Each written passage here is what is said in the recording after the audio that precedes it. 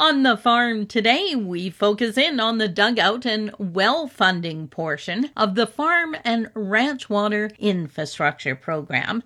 Joining me on the show today to talk about it is Ken Evans. Ken is an agriculture program specialist with the Ministry of Agriculture. And Ken, let's talk a little bit about the program, set the stage, if you will. Yeah. So the FRWIP program, commonly called the FRWIP, is a program for water development. So for farmers, ranchers who are looking to do water development projects such as dugouts, wells, and or pipelines. So it's a rebate program now, which means a prior approval isn't required. However, once applicants are finished with their project and send in their rebate application, they can send in their paid invoices and get a rebate back on half of those costs.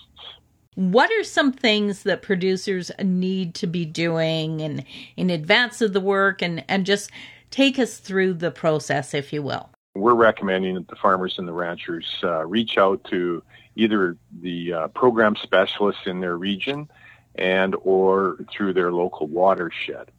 And the reason we're asking folks to do that is there's a few things within a checklist of sorts of requirements that they need to adhere to or follow, in advance of doing their dugout or their well or their pipeline project. So we're encouraging folks to, look at that checklist, contact either the ministry or the watershed to make sure they're kind of in compliance before they send in their rebates.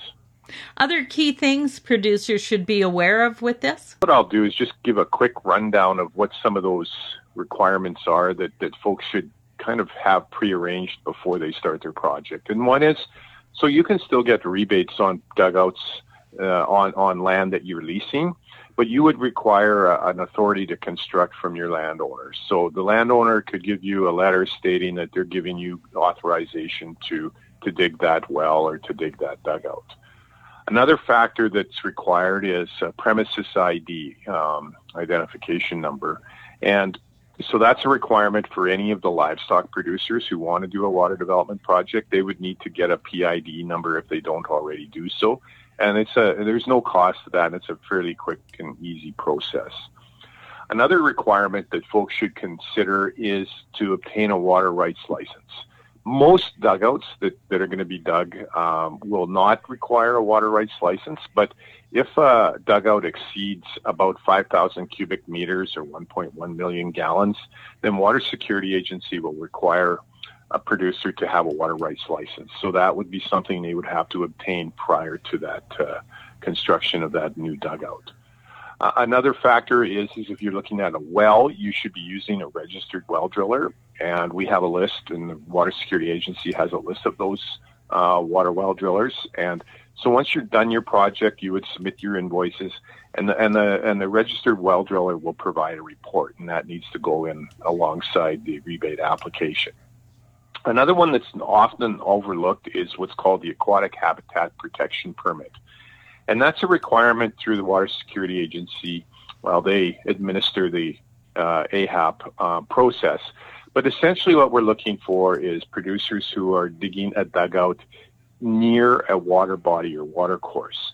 And that's still okay, but it has to be a distance away from the bed boundary or bank of that waterbed. So we encourage folks just to make sure that they're in compliance with the AHAP process, and we can help them make sure that they are in compliance, because you need to have that permit in advance if it's applicable for your project. Another one would be if you're going to do a pipeline under a road, so you would be needing municipal approval for that pipeline. Another couple other ones that are overlooked is critical habitat. So if your area that you're doing your water development project is identified as critical habitat, we would have to check to see if in fact there's species at risk involved with that, and you would need some prior approval in advance of that. So those are really the main things that we're asking folks to sort of check out in advance of their project or in advance of them sending in a rebate. I've been talking with Ken Evans. Ken is an agriculture program specialist with the Ministry of Agriculture. For Golden West, I'm Glendalee Allen Vossler.